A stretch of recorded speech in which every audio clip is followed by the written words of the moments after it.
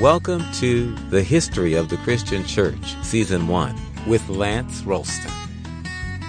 The title of this episode is Of Popes and Princes.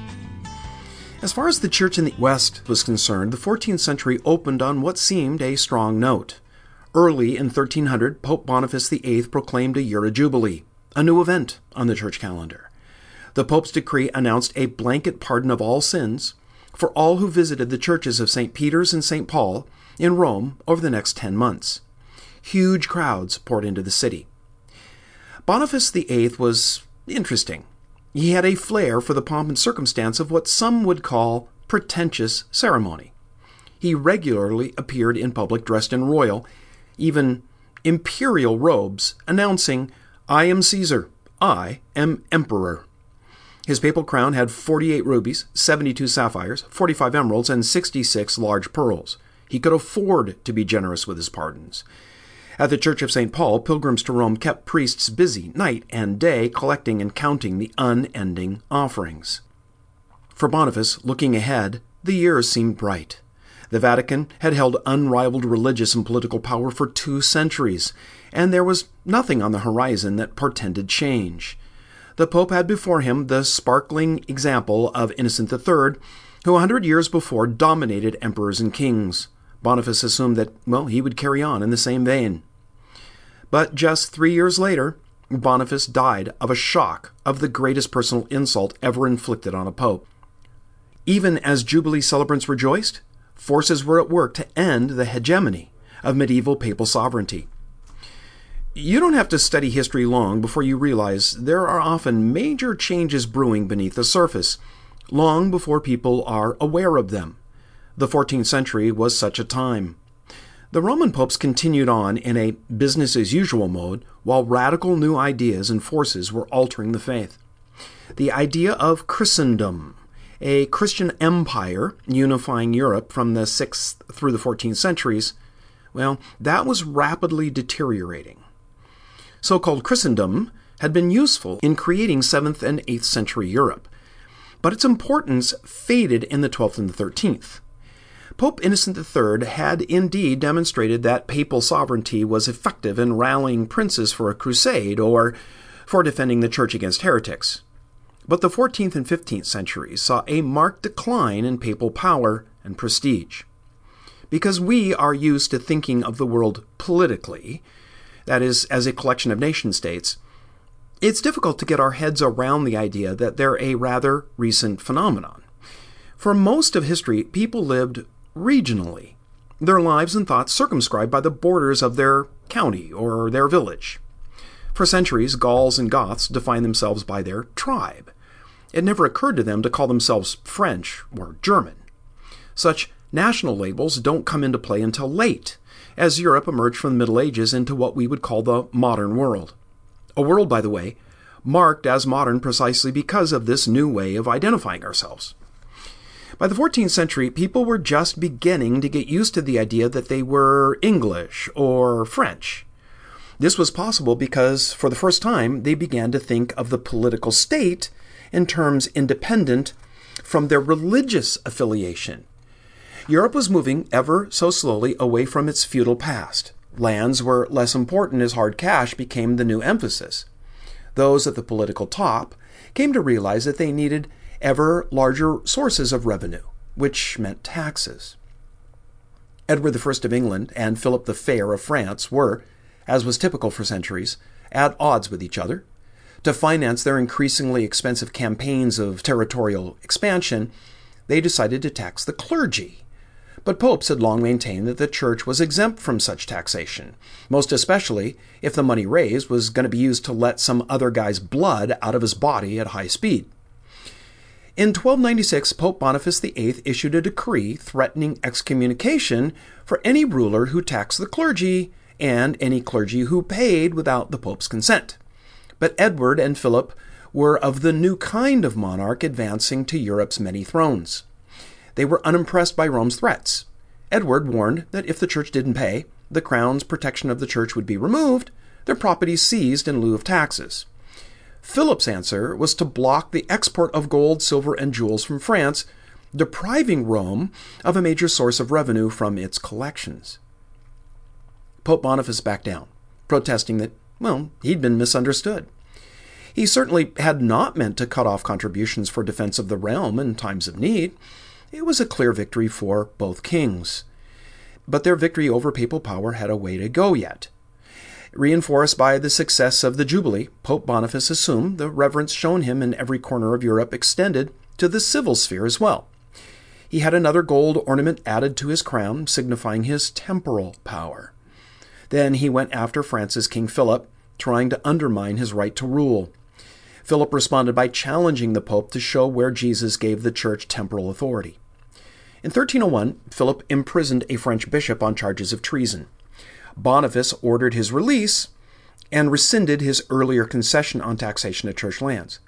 The next year, Philip summoned the French nobility, clergy, and other leaders and formed a kind of French parliament.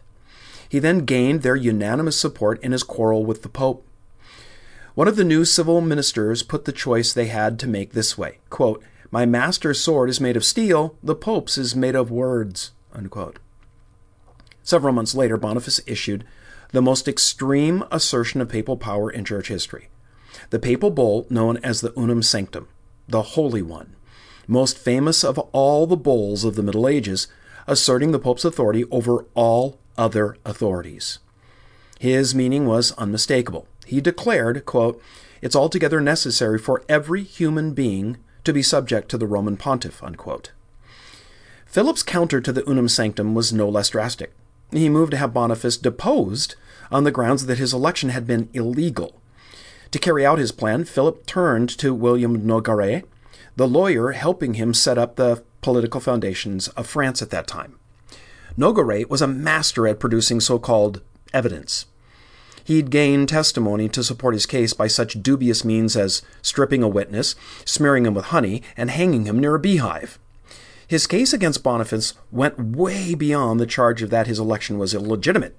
Nogaret claimed the Pope was guilty of heresy, simony, and gross immorality. Given authority by a French assembly of clergy and nobles, he rushed to Italy to bring the Pope to France for trial before a church council. Boniface was 86 and had left Rome for the summer. He was staying in his hometown when Nogaret arrived with troops. They broke into Boniface's bedroom, violently manhandling him. They waited a few days for him to recover, then prepared to return to France. But the people of the town discovered what was happening, and they rescued their pope. He died a few weeks later, weak and humiliated. This tragic affair becomes something of a marker for the fact that Europe's rulers would no longer tolerate papal influence in what they regarded as political matters. The problem was, after so many centuries of Christendom, that it was difficult sorting out where politics ended and church affairs began. What was clear was that a king's power within his own country was now a fact. At the same time, abuse of a pope, even an unpopular one, was deeply resented. Despite his declaration of the Jubilee, Boniface was not a beloved leader. He'd been target of much criticism. To give you an idea of just how low Boniface's esteem had fallen, Dante, author of the Divine Comedy, reserved a place in hell for him. Still, the Pope was the vicar of Christ. Few people at that time could conceive of Christianity without the Pope and the church hierarchy that he presided over. Even when there was no political vocabulary for it, people of the early 14th century began to distinguish between secular and religious authority and recognize the rights of each in their own place. When Boniface's successor died after a brief reign, Philip's daring coup seemed to bear its fruit. In 1305, the College of Cardinals elected a Frenchman, the Archbishop of Bordeaux, as Pope Clement V. Clement never set foot in Rome, preferring to stay closer to home, where he was always accessible to do the royal bidding. Clement's election marked the start of a 72-year-long period known as the Babylonian captivity of the papacy, named after the Jewish exile some 2,000 years before. Following Clement, 6 popes, all of them French, ruled from the French town of Avignon rather than Rome. This relocation of the popes to France was more than a matter of geography.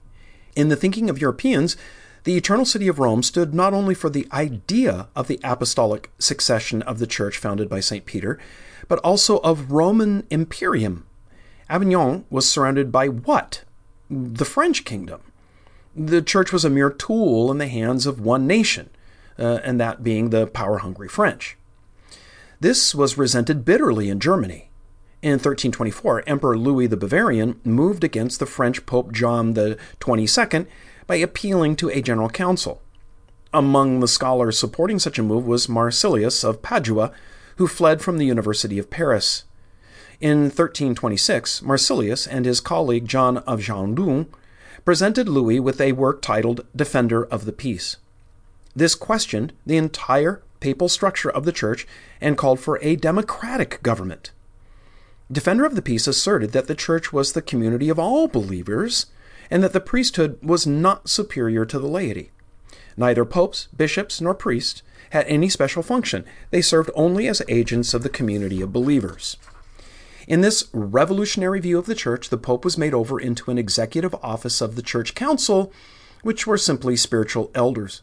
The pope was subordinated to the authority of the council. This new church government form was called conciliarism. It would soon move from theory to practice. But that, as we often say, is the subject for another podcast. I want to take a moment here at the end of this episode to once again thank all who've taken the time to give us a review on iTunes. As the largest podcast portal, ratings there go a long way to promote Communio Sanctorum. And thanks to those that have donated to CS recently. Every donation is used to keep the podcast up and running. Thanks for joining us at Communio Sanctorum. We really appreciate your listening and subscribing. Listeners are invited to like the Communio Sanctorum Facebook page and to write a review in the iTunes store. For both Facebook and iTunes, search for History of the Christian Church. Looking forward to joining you next time.